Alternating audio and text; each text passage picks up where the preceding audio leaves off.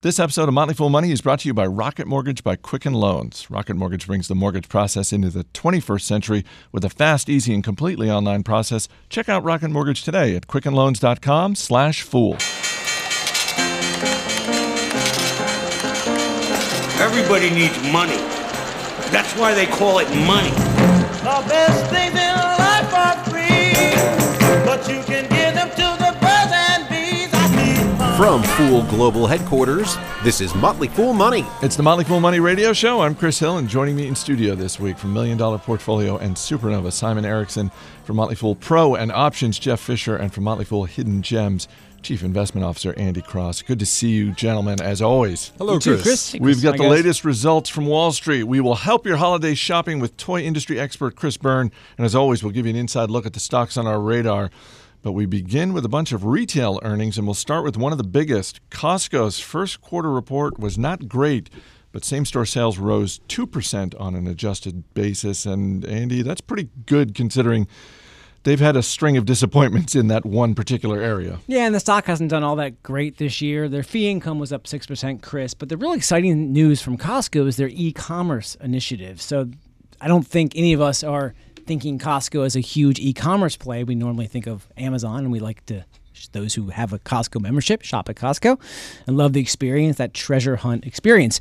But their e-commerce business, which is only about 3 or 4% of their total sales, was up 8% for the quarter. But more importantly, it was up in the low double digits around Black Friday. So they really are starting to push their e-commerce initiative. So you can go to Costco and do some e-commerce shopping, and it's about time because they've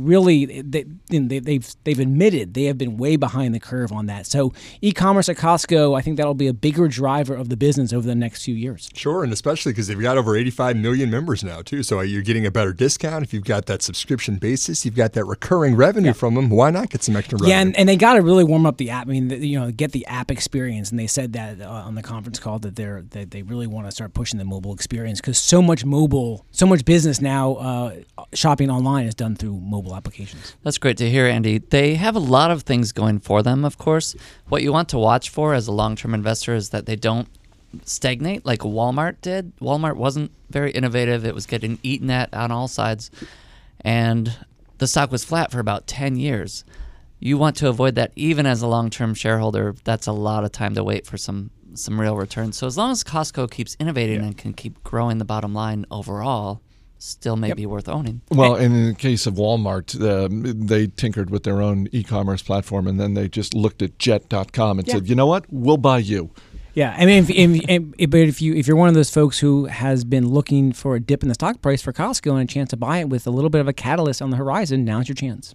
Restoration Hardware's fourth quarter results looked pretty good, but guidance for the holiday quarter sent investors running for the exits, and the stock down 15% on Friday, Jeff. Yeah, Chris, they already punted on the holiday. They admitted that they missed. They missed it. Their holiday offerings missed the mark.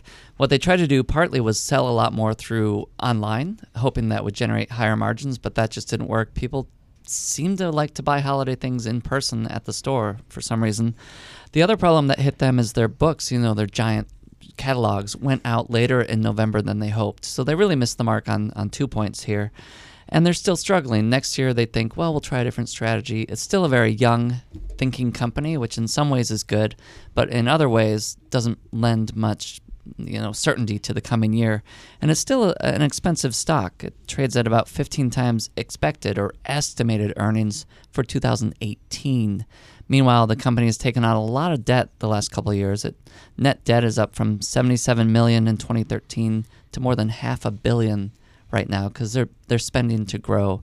But in retail, where your profit margins are slim, I still view this as a risky recent IPO the last couple of years. Well, and you and I were talking earlier today. They rolled out a membership program that didn't really make a lot of sense to us on the surface, and it sounds like, based on the most recent news, that it's working about as badly as we thought it would. Yeah, it sounds pretty small, which is surprising because there's no reason not to join. An example is a table might be $2,500, but if you pay $99 for an annual membership, the table will be $1,500. I mean, the differences are enormous.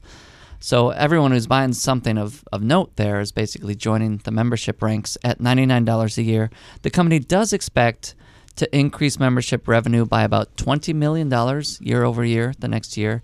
And they do expect, they don't have the data yet, but they expect most people to automatically renew. It's an auto recurring charge. So something tells me that Costco's membership business is not really worried about Restoration Hardware's membership business. I'm guessing they don't feel threatened by that.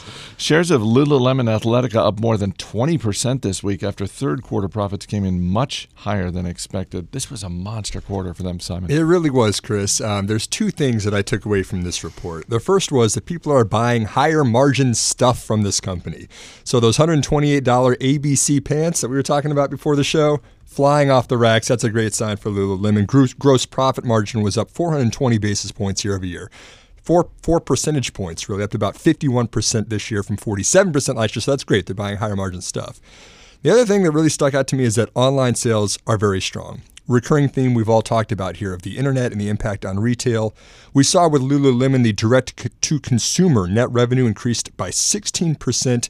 It's now a fifth of sales, and the margins are so much higher if you're buying online. Lululemon's capturing a 42% operating margin from stuff that's selling on the internet versus 23% in store. So this is very, very good trend for the business to see. So 20% of sales. I wonder how high that can go. Can that go up for a store like Lululemon that does really pride itself in having a local culture? Each of the stores are a little bit different. They sponsor clubs, they have little dog parties, they have yoga parties, all that kind of stuff. How much can their online sales grow as a percentage of total sales? Because it is so much more profitable, and that's the direction the future is kind of heading. Well, first of all, they haven't captured the dog market yet. True. True. Dog yoga is a natural fit, I think. I think the interesting thing, to your point, Andy, is that people are still coming to these stores, and they give them a reason to go in for those classes or whatever the reason to go to the bricks and mortar location is. But after they get the fit and they find the style that they like, they're buying them online too, and they trust Lululemon, and that's exactly what you want your business to do. Lauren Pontevin, the CEO, he talked about the growth initiatives that they have for 2017 and beyond. He talked about the digital sales, growing the men's business as well, but also international growth. This really does seem like a brand that would be able to translate pretty well internationally, and I'm wondering what you think, Simon, of those opportunities. I get how important digital sales is, but it seems like in some ways international growth over the next 5 years may be the biggest driver for them. Which they really haven't capitalized on that much lately. They've got a couple store concepts. They're typically of a smaller format internationally. But again, the concept, at least in the early stages, does seem to be catching on. I agree with you, Chris. So we've got three very different retailers that we've just talked about. When you step back and look at retail in general, Jeff, I'll just start with you. It kind of seems like we're at one of those points where there are no excuses for companies in terms of macroeconomics, with unemployment down in the U.S., with wages up. I think the cold reality is that some of these retailers are getting it done and some of them just aren't. That's true, Chris. Thinking about it a bit more, my first initial reaction to your question is, if unemployment is so low, you might be losing some employees, and it might be harder to replace them with quality employees. And sure, wages are up, but that means you're also paying your workers more. So bottom line is the industry still remains extremely competitive. It's being attacked from all sides by loyalty programs and digital sales and, just better ways to do business. And our tastes are changing all the time. Retail is an enormous industry, obviously. It's 2/3 of the economy, and yet it's such a tricky one. Well, the other issue is that in this country, the per square foot amount of retail is like 4 times what we have in Europe. I mean, it's enormous. So you're going to have stores. I just think you're going to have a lot of real estate that's going to hit the market over the next few years, especially if you're in the malls. I mean, if you're like a department store, I think that's really a dangerous spot to be in. I agree. We always keep an eye on inventory levels too, Chris. This is one with Under Armour that people that are skeptics of the stock keep pointing out that it keeps building inventory, but it keeps selling that inventory too. So it's kind of difficult to figure out how different do you want to be, how much do you want to stockpile inventory. But then if you can show that you can sell that, you're in a great place too. Part of what Simon was saying before taping was it seems harder and harder for a smaller company to become large, and I think that's happening in retail. The giants are becoming more and more successful, and so many companies fall away before you even know of them. Shares of Coca-Cola up on Friday on the news that CEO Muhtar Kent is stepping down in the spring of 2017. Chief Operating Officer James Quincy is moving into the corner office. He's been there a couple of decades, Andy, so the smart money was always on Quincy. Yeah, I mean, he's only 51 years old. He's been there for more than 20 years. He's made almost his entire career really on the international front, which is where Coke is spent. I mean, 70% of their sales are tied to soda, and so much of their profits are tied overseas. I mean, I think this is a good move. I mean, you see this with Starbucks, with Howard Schultz kind of shifting his role, Muhtar Kent now taking the chair, staying the chairman role with the CEO now with James Quincy. Coke needs some pizzazz, some bubbling into the business and into the stock price, and I like to see what James is gonna bring. And Warren Buffett is supportive about it. He's the largest shareholder. Coming up, if there's one company that can blame the weather for a bad earnings report, we think we found it. Stay right here. This is Motley Fool Money. Welcome back to Motley Fool Money. Chris Hill here in studio with Jeff Fisher, Simon Erickson, and Andy Cross. Smartwatch sales fell by more than 50% over the summer, but that did not stop Fitbit from buying Pebble, a startup competitor, for nearly $40 million this week. Simon, this is a question we often ask about companies announcing stock buybacks. Is this the best use of Fitbit's cash? To be determined in my book. Hard to tell, Chris. I mean, keep in mind that 1 year ago, Pebble was reportedly thinking of selling itself to Citizen, the watchmaker, for $740 million. So they got it at a bargain. Maybe. To be determined. There was a fire sale. I think that the bigger picture is that the sexiness of the wearable market is wearing off pretty quickly. And every consumer in the United States isn't actually going to have one of these, which is why you see a $40 million offer instead of one that has a couple more zeros after that. But the question remains for Fitbit of where is this business headed? I think it's very difficult to market this directly to consumers, especially because it's not a refresh cycle. If you buy a Fitbit 1 year, you're not buying another one the year after that and the year after that. The one that's interesting to me for this business, though, is whether or not the insurance plans come on board. We heard last year that Target was going to offer 335,000 employees a free Fitbit because they wanted them to lead healthier lifestyles. We haven't really seen any big announcements since that happened last September. Even though, this is an insurance system, there is something to that, and you're starting to see it kind of get into the healthcare space, but not full throttle yet. A couple of high-profile companies holding investor days this week. We'll start with Chipotle, where company founder and co-CEO Steve Ells held nothing back, saying, "We took our eye off the ball on customer service," and said that the experience for more than half of their restaurants for customers is substandard. Andy, I was thinking about this, and it reminded me a little bit of a couple of years back where Ron Shaich, the founder of Panera Bread, compared the ordering system at his restaurants to a mosh pit.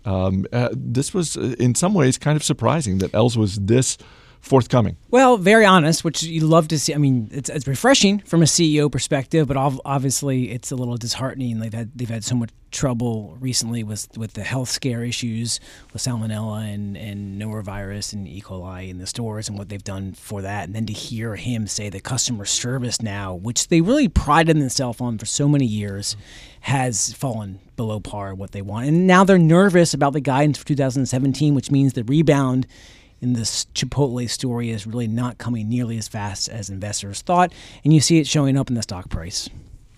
Yeah, and a lot of customer service goes all the way back to the upper management. If the mood and the energy is good there, that goes down and affects everyone. You see it at a happy Whole Foods store as compared to a beaten down other grocery store in my neighborhood that I won't mention. So Chipotle has been so beaten up, it's not surprising to hear the quality of the service and even the food and the experience has gone down sharply in a lot of locations. A different tone at Starbucks investor conference. The company announced it plans to open 12,000 new locations by the year 2021. Jeff, they have 25,000 worldwide right now. They're going to grow their store count by nearly 50%, It's in amazing. the next 5 years? And maybe even as surprising is that about half those stores are expected to be in the U.S. and China. So China, that's not so surprising. There's a lot of growth still to remain there, but that they still see so much potential in the U.S. says a lot. So I think the bottom line here, Chris, is there's a lot more growth potential at Starbucks than maybe many of us, myself included, would have factored in this late in the game. And it's not even late in the game, according to Howard Schultz, CEO and now moving on to chairman. He says if Starbucks were a 20-chapter book, we're only in chapter 4 or 5.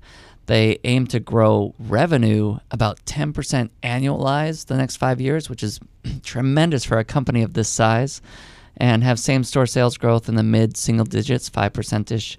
But they hope to grow earnings per share 15 to 20% per year the next 5 years, which is outstanding. Yep. Even today, with the shares at 27 times next year's estimates, they look reasonable given the stability of the business and the growth. And Chris, there is still plenty of space available for Starbucks to open new locations within their existing locations. Exactly.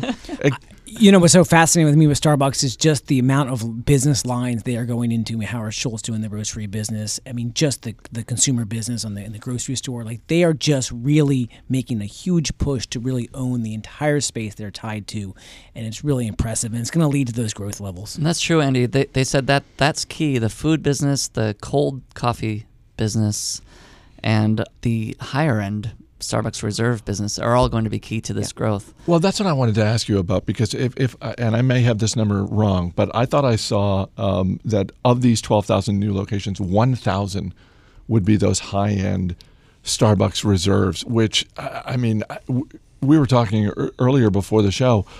I never would have pegged it at that high a number. I just figured that kind of expensive concept would work in certain locations, but I never figured it would be 1,000. I was really surprised by that, Chris. The number I have here in front of me was about 1/5 of outlets by 2021 will be this reserve roastery or tasting room outlet that will offer coffee at up to $10 a cup.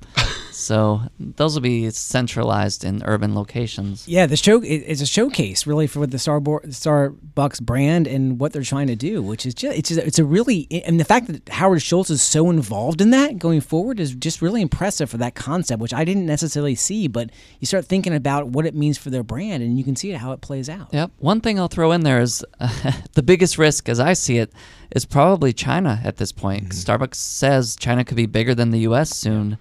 And up to 300 million new consumers in China could be middle income within the next 6 years. There's already almost that much the last 6 years. So that's a whole nother United States coming online in the next 6 years. They're amazing. But if China-U.S. relations goes sour, who knows how China may, retaliate. You'd never know for certain over there. Vail Resorts reported a loss for the first quarter and put part of the blame on the unseasonably warm weather in November. They're in the ski business, Andy, so I feel like they get a pass. Yeah, the warm weather not helping them. But the big news with Vail is that they bought Whistler Resort for $1 billion earlier this year, just a few months ago, and that's on the balance sheet. Obviously, has yet to really work its way through the financials. They've upped their cash flow guidance for the year, so things are humming along the way that you want to, and their passes are up 20% on dollar sales, and 16% on units. So, yeah, the quarter is just at this time of year for Vail is almost a wash. It's like you just kind of see what they're talking about for the really important winter months, and for Vail, that news is pretty positive. Yeah, and just one thing to add to that, too, regardless of the weather, they get about 40% of their ski revenue from those season passes, which are typically annual anyway, so nice to keep that around. Have any of you guys ever been to a Vail Resorts property? I have, yeah, in Vail property, or Vail proper. Yeah, it's very nice. Is there, I don't know, for the average ski consumer, are you choosing a Vail Resorts property over something else? Is there some sort of brand differential, or is it just like, nope, I just like the slopes? If you're a good skier, I think that's probably what it comes down to, and all the accoutrements you get with the Vail experience. I think Vail has the cachet even above like Breckenridge and other places around there. All right, Andy Cross, Simon Erickson, Jeff Fisher, guys, we will see you a little bit later in the show. If you are making a list and checking it twice, good news. Toy industry expert Chris Byrne is next. You're listening to Motley Fool Money. All right, before we get to Chris Byrne, got to say a word about Rocket Mortgage by Quicken Loans. If you've ever bought a home, you already know how frustrating and time-consuming getting a mortgage can be. Well, Rocket Mortgage brings the whole process into the 21st century by taking all of the complicated, time-consuming parts of applying for a mortgage out of the equation. You can easily share your bank statements and pay stubs at the touch of a button and get approved in minutes for a custom mortgage solution that's been tailored to your own financial situation. And best of all, with Rocket Mortgage, you can just do it all on your phone or your tablet.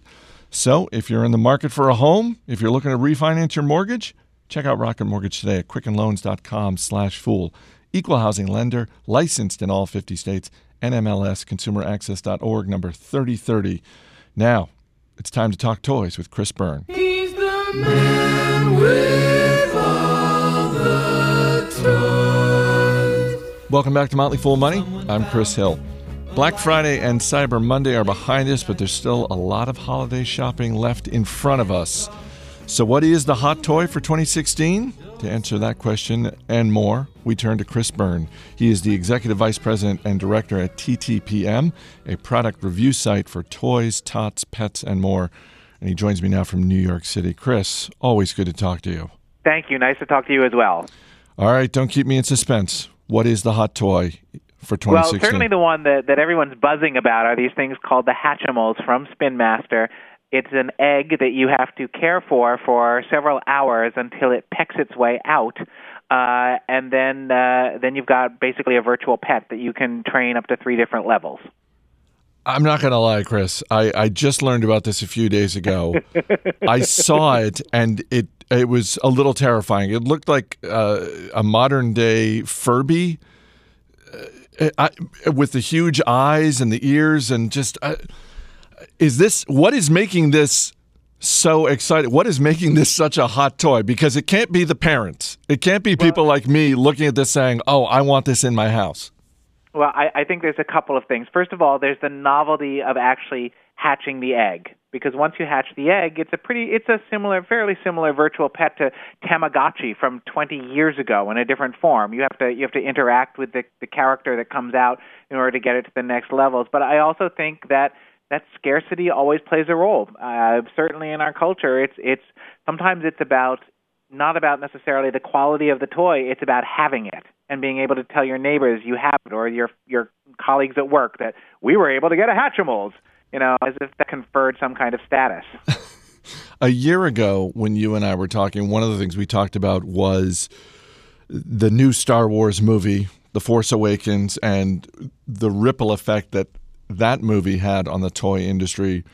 Here we are a year later, and it seems like we're kind of in the same situation. Rogue One is going to be opening shortly. Are we seeing the same sort of ripple effect in the toy industry in terms of a single movie driving toy sales?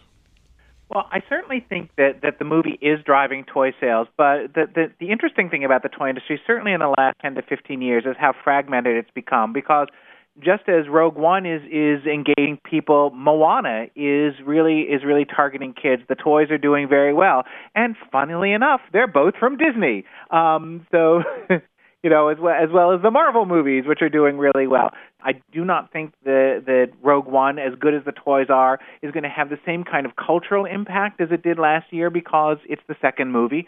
But everybody's going to make a lot of money on the toys. You've studied this industry for a long time, so you have seen the growing popularity of not just video game consoles, but also iPads, tablets, etc. What has that meant for the toy industry? It's really interesting when you think about how today's 10-year-olds have never lived in a world without a smartphone. So that means the smartphone is not necessarily a wow just on its own to them. And I think that that's partially driven things like the maker movement and making jewelry and a thing called Stickbot, where kids are using the technology to create stop-motion animation and then sharing it on YouTube. So really we're back to, on some level, not just being in awe of technology, but using it to facilitate traditional types of play, which is creativity and sharing and social interaction. So if I'm hearing you correctly, it sounds like, yes, for toy makers, there is the push into video games and just devices, but it also sounds like there are businesses that are saying, you know what, we can, as long as we tie into a device, we can create toys and games for kids to play and interact with other people rather than just machines. Absolutely, and I think that's one of the things we've seen a lot of the growth in the board game area, thanks to things like Wethead, which is a water roulette game. You wear a helmet and you pull straws out of a chamber. If you pull the wrong one, you get wet. Or Pie Face, where if you're not fast on the trigger, you're going to get smacked in the face with a pie, which is really just a dollop of whipped cream. But those kinds of social interactions, I think, have become really, really important. And we've seen less stuff with the virtual reality, the augmented reality, because that's fairly isolating. I think that kids love that stuff.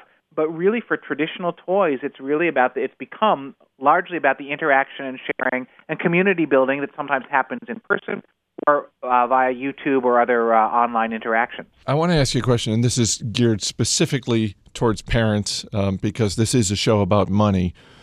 Are there toys or sort of category of toys that you look at and you think, you know what, that's a really good value? Because certainly there are any number of toys that cost a lot of money, but are there toys that are coming out in 2016 that you think, you know what, for that price tag, that is a great value for parents? Yeah, and I think the criterion that we mostly use is repeat play.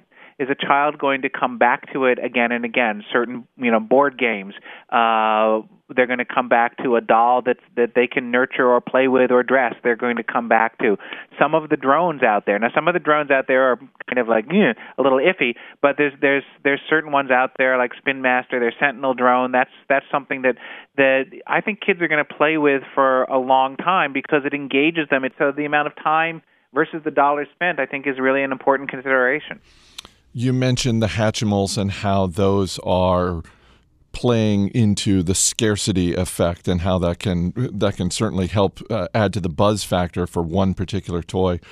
Are there other sort of under-the-radar toys that you've seen this year that you've either reviewed on your website or you just think, you know what, not a lot of people know about this, but more people should?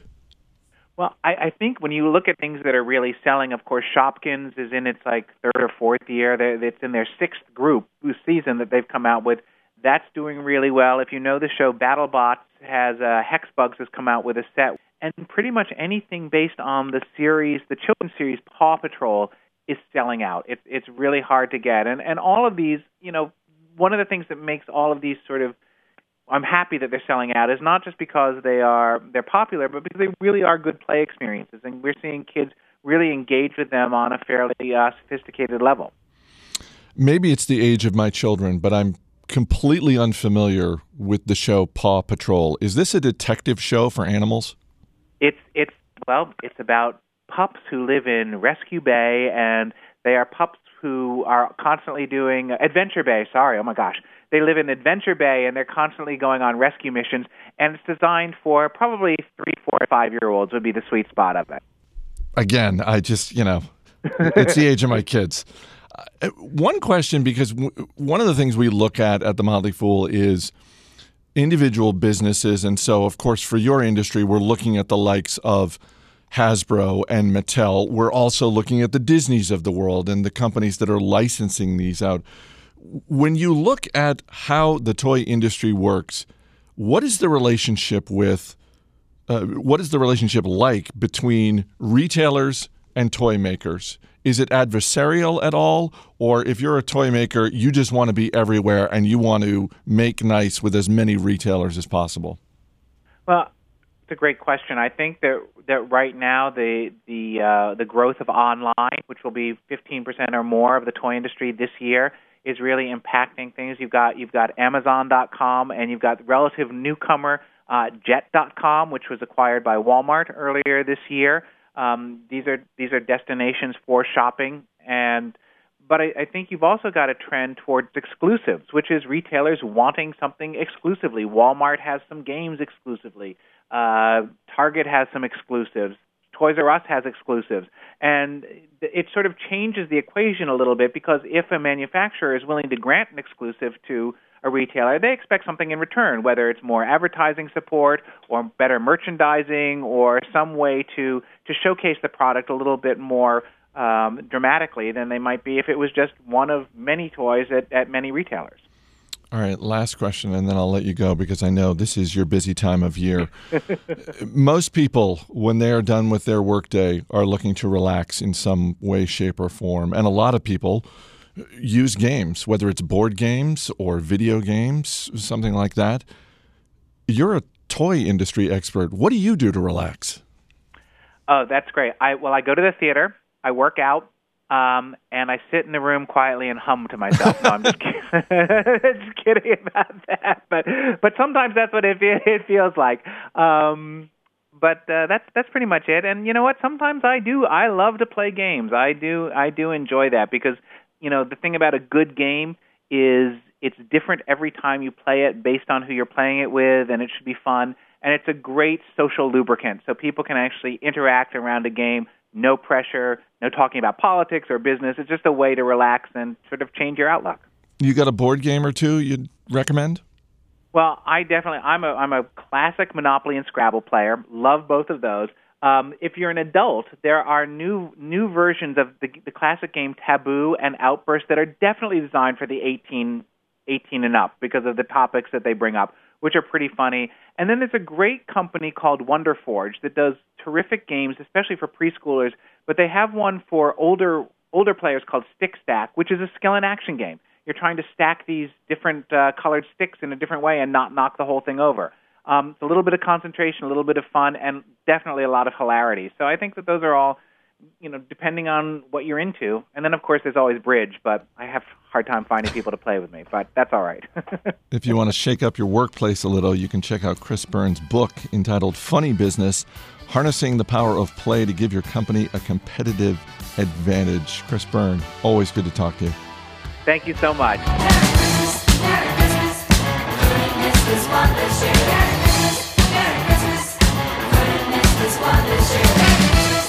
Coming up, we'll give you an inside look at the stocks on our radar. This is Motley Fool Money. Santa looked a lot like Daddy. Our Daddy looked a lot like him. As always, people on the program may have interest in the stocks they talk about, and the Motley Fool may have formal recommendations for or against. So don't buy or sell stocks based solely on what you hear. Welcome back to Motley Fool Money. Chris Hill here in studio with Jeff Fisher, Simon Erickson, and Andy Cross. You can check out past episodes of Motley Fool Money and all of our podcasts just by going to podcasts.fool.com. You can also find us on iTunes, Stitcher, Spotify, Google Play, all the places you find podcasts. And guys, I know it's December, but we are already looking for summer interns. So if you are interested or you know someone who might be interested in interning here at Fool Global Headquarters in Alexandria, Virginia in the summer of 2017, just go to careers.fool.com and you can see which internships we have available. They're all posted right now at careers.fool.com. Before we get to the stocks on our radar and before we dip into the Fool mailbag, we don't talk about casinos all that often, guys, but on Friday, shares of MGM Resorts, Wynn, Las Vegas Sands, and Melco Entertainment all rose after officials in Macau announced that they have not shrunk the daily cash withdrawal limit for people in their casinos. Do I understand this right, Jeff, that it's basically, you know what? Go ahead and hit that ATM all you want. I did laugh at that. When I saw all the casinos were down, I looked up why. And, because ATM limits are, that's funny. But my other question was, when will we move to digital currency in these casinos where you just put your fingerprint on there and it has access to your entire account? Maybe your mortgage, maybe everything. Maybe your mortgage. That's Apple's next purchase. They're going to buy a casino. I'm ready for the Bitcoin ATMs. Skip the cash altogether. Let's start trading Bitcoins at the casinos. Do you think there are any casinos that actually take Bitcoin? I don't think so yet. Yeah, I think that might be one more sign that maybe don't go all in on the Bitcoin. Where is Bitcoin at these days? Who knows? $200? $750 a Bitcoin. All right. It's tripled in a year and a half. $7.50 Nope. or $750? Got it. It's doing so well, it's accepted at precisely 0 casinos around the world. Our email address is radio@fool.com from Steve Skinner, who writes, I've never invested before in my life other than my 401k. I must be stupid because I can't even figure out how to buy stock. Any advice for a stock virgin? Also, I have very little to invest and want to go long-term with whatever I buy. First of all, Steve, you are not stupid, and you are awesome for asking that question. And this is a question we get all the time, Jeff. How do I get started? And I guess first and foremost, you want to start with opening an account. Exactly. And I'll say you have invested. Your 401k certainly counts. And I imagine you must be invested in the market in stocks in your 401k, in an index, which does better than most professionals. So you're probably doing better than most mutual funds. And that's to be celebrated. You could continue down that path, open a discount brokerage account. Any of the big names out there should do the trick for you. And it's very easy to open an account, do a search online, get the application, open it. It's like opening a bank account. Yeah, it is. And then maybe you just want to start with an index like the S&P 500. You didn't say you want to buy individual stocks per se, so buy an SPY It gets you all the S&P 500, gets you the dividends that it pays, and gets you a better return than 90% of pros out there historically. And it's very simple and low cost. Andy, I don't know about you, but for me, the stocks that I tend to do the best with are the businesses that I understand the most. Yeah, I think Steve thinks that when you think about buying stocks, first of all, you have to understand that he is not alone. About half of Americans now only half of Americans own stocks, and that's the lowest on record according to the Gallup polls. So unfortunately, that's been trending for long-term business-focused investors like us. That's been trending the wrong way. Steve's part of that, and hopefully we can correct that. But yeah, certainly, Chris, when you think about buying and investing in stocks, you want to be really thinking about the businesses that you're interested in, that you think are going to do well over the next few years, and you really want to limit your trading as much as you possibly can and maintain your long-term perspective, especially in the volatile markets that we may be seeing when stocks are just moving all over the place. You want to maintain that long-term perspective and average in over time. Yep, definitely start small. Don't feel like you need to jump all in when you're getting into individual stocks. It's okay to make some mistakes early on, especially if you're starting small. That's okay. No one bats 100% in this game. But if you're learning more and more as you're going along, you're becoming a better investor, and that's even better. And also try to commit to owning at least a few. We like to say in Stock Advisor, you own at least 15. Try to buy at least 15 stocks to help diversify your portfolio. And to everyone listening who's just starting, start as soon as you can, no matter how young or with how little money, even if it's $50, even $25 a month. Just do what you can to start to get in there. All right, let's get to the stocks on our radar this week, and we'll bring in our man Steve Broido from the other side of the glass to hit you with a question. Andy Cross, you're up first. What are you looking at this week? I got a small cap on the radar as a small cap investor. Apogee Enterprises, they are the largest maker of architectural glass and glass framing systems. And Steve, they also make the glass that you see at museums when you go look at those fancy pictures. I don't know the last time you've been to a museum, but if you did, you most likely have seen some Apogee glass. And the ticker symbol? APOG. They report earnings next week. Steve, question about Apogee Enterprises? Is this an architecture play? Is in terms of or builders? I mean, who's okay? So this is a builder chooses them over somebody else who makes a similar product. That's right. The big news I'll be looking for is the continued interest in building and construction, and the Architecture Billings Index, which has been moving higher, is a good sign for Apogee. Simon Erickson, what are you looking at? Well, Chris, with small cap expert Andy Cross in the room today, I also went with a small cap. I went with Ellie Mae. Ticker is ELLI. This is a company that's automating mortgage origination. So they're making it easier for banks to make mortgages to loan those out. But also they do a lot of the back end kind of processing and check to make sure that those are good mortgages.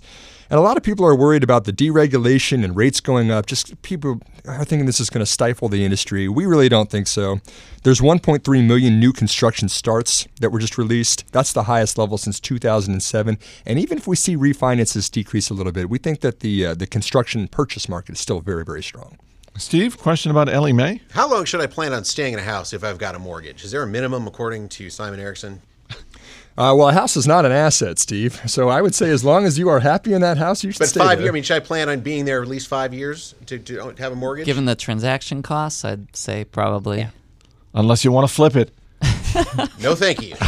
Some of those TV shows make flipping houses look really exciting. Come on, kids, we're moving again. Jeff Fisher. It's only been a month. We got about a minute left. What are you looking at? Duluth Holdings, I noticed on Friday, ending the week down about 23%. It's a $1 billion company, came public a year ago. It's had a really good year, but it's down sharply this week on news that sales and earnings are coming in light.